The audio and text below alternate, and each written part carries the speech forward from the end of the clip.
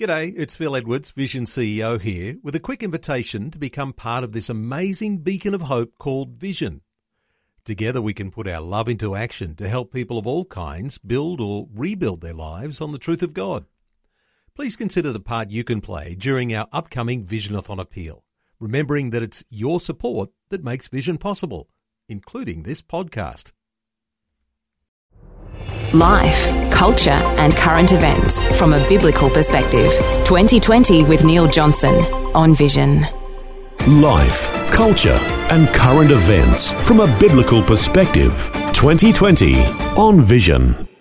On a Wednesday, we like to check in on breaking news headlines as they're coming out of Israel and more broadly across the Middle East. Why? Because there are so many things that are connected with the people of God, the nation of Israel, in the biblical events of Scripture. And Ron Ross has been scouring the headlines once again. Back with us. Hi, Ron. Welcome back to 2020. Thank you, Neil. Hey, Ron, let's start with one. An Israeli delegation is disappointed as Jewish agency talks with Russia reach a dead end. What are the headlines saying here? Yeah, the meeting between the Israeli delegation sent to Moscow and Russian officials from the Justice and Foreign Ministries hit a dead end regarding the status of the Jewish agency in Russia. Diplomatic sources familiar with the meeting said the meeting took place on Monday morning between public servants and not with the political echelon that actually makes decisions. Therefore, as expected, the meeting was very technical and discussed legal implications of the Russian privacy law. If there's any chance to advance the issue of the agency in a positive direction, it can now only happen on a diplomatic or political level, the diplomatic source said. Israeli leaders such as President Herzog, alternate Prime Minister Naftali Bennett, or Prime Minister Yair Lapid can possibly affect the situation. Herzog hinted that he is involved behind the scenes, but would not specify if he was actually in dialogue with the Kremlin. Moscow's Basmanny court began considering a lawsuit last Thursday, which was filed by the Russian Justice Ministry concerning the liquidation of the Jewish Agency office in Russia. Well, serious relational issues between nations around the Middle East, Ron. Let's touch on another issue. Russia and Syria holding joint drills as Vladimir Putin puts the squeeze on Israel. What's happening here? Yeah, the prophet Jeremiah wrote about an enemy from the north, and right now Russia seems to fit the bill. The row between Russia and Israel concerning the Jewish agencies appears to be triggering Putin's decision to undertake joint drills between the Russia and Syrian armed forces. All of this rapid collapse begs one to wonder whether Putin is just using the conflict over the Jewish agency as an excuse to push Israel into a corner. Perhaps this has been the goal of the Russians the entire time. After all, Putin sees Israel connected to his drive to conquer Ukraine. Religion plays a huge role in Putin's decision-making, and both Kiev and Jerusalem are cradles for the Eastern Orthodox Church. Looking at Russia's behavior as intentional sheds a new light on the current deterioration in the relationship between Israel and Russia.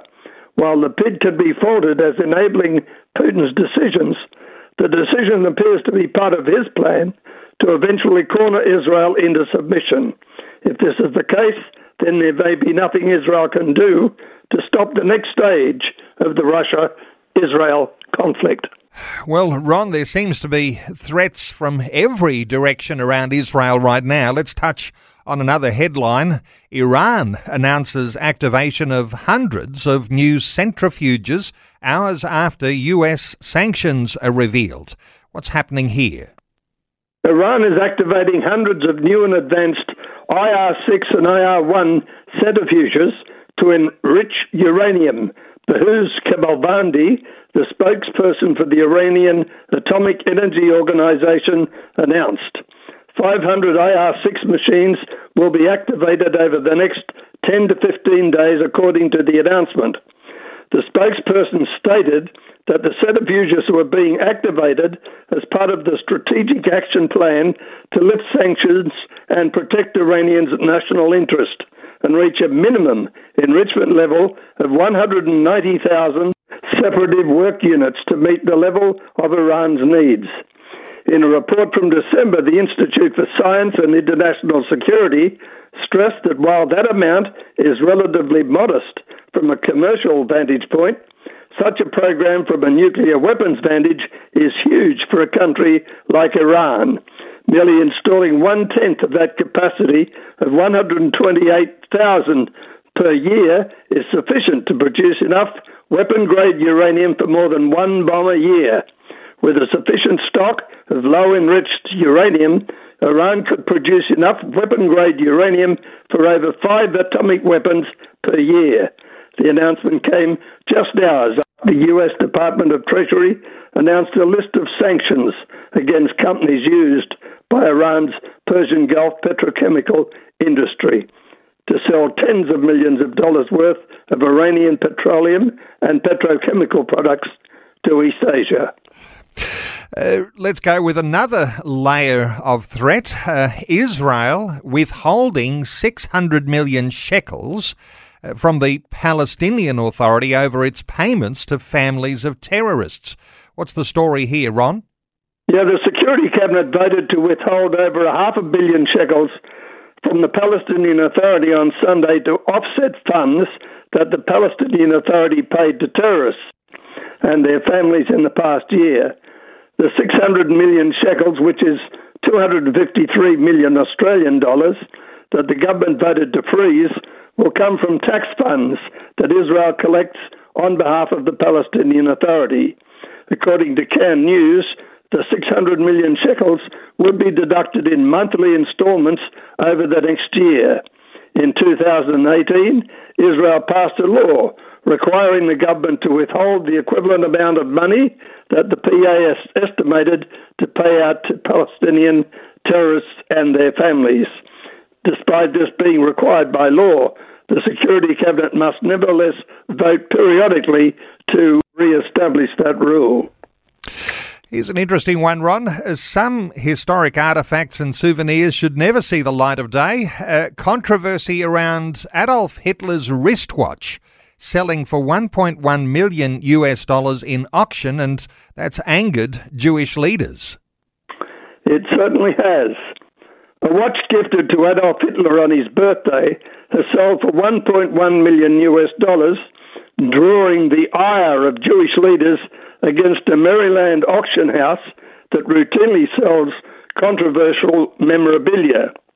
Alexander Historical Auctions sold the Huber watch on Thursday as part of a collection that included a dress belonging to Hitler's wife, Eva Braun, and other Nazi items looted from the couple's vacation home in 1945. The sale went on despite protests from Jewish leaders, including 34 who signed an open letter rebuking profiting off items belonging to a genocidal murderer and his supporters. The sale of these items is an abhorrence, wrote Rabbi Menachem Bar-Golan, who chairs the European Jewish Association. In a statement he said, "There is little to no intrinsic historical value to the vast bulk of the lots on display.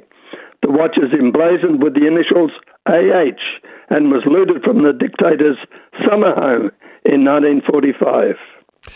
And Ron, let's top off today's headlines with an interesting one. Scientists have proven God is protecting Israel. What's this article telling us? Yeah, nuclear physicist Gerald Schroeder, a known researcher in the past for the Weizmann Institute at Hebrew University, simply cannot be accused of unscientific thinking. When observing statistics that don't seem all too logical, most of Schroeder's colleagues admit that there was what they called luck involved in the decision-making.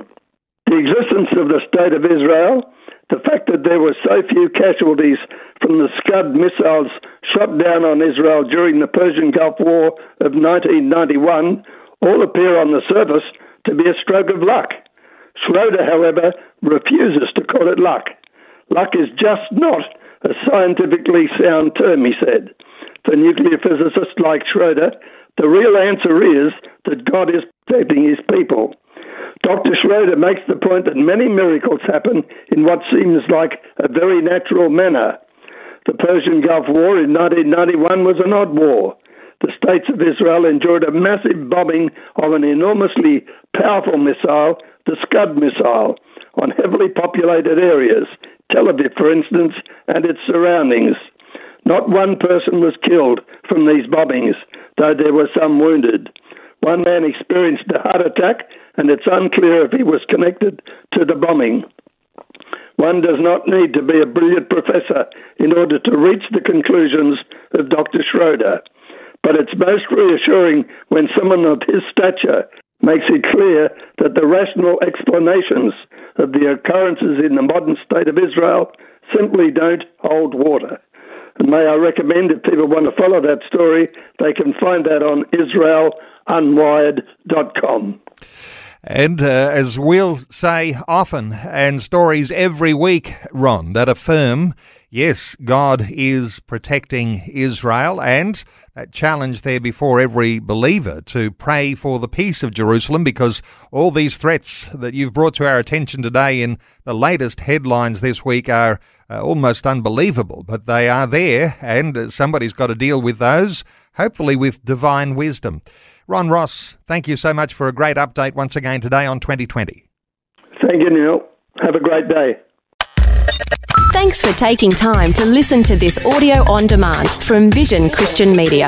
To find out more about us, go to vision.org.au. Thanks for taking time to listen to this audio on demand from Vision Christian Media. To find out more about us, go to vision.org.au.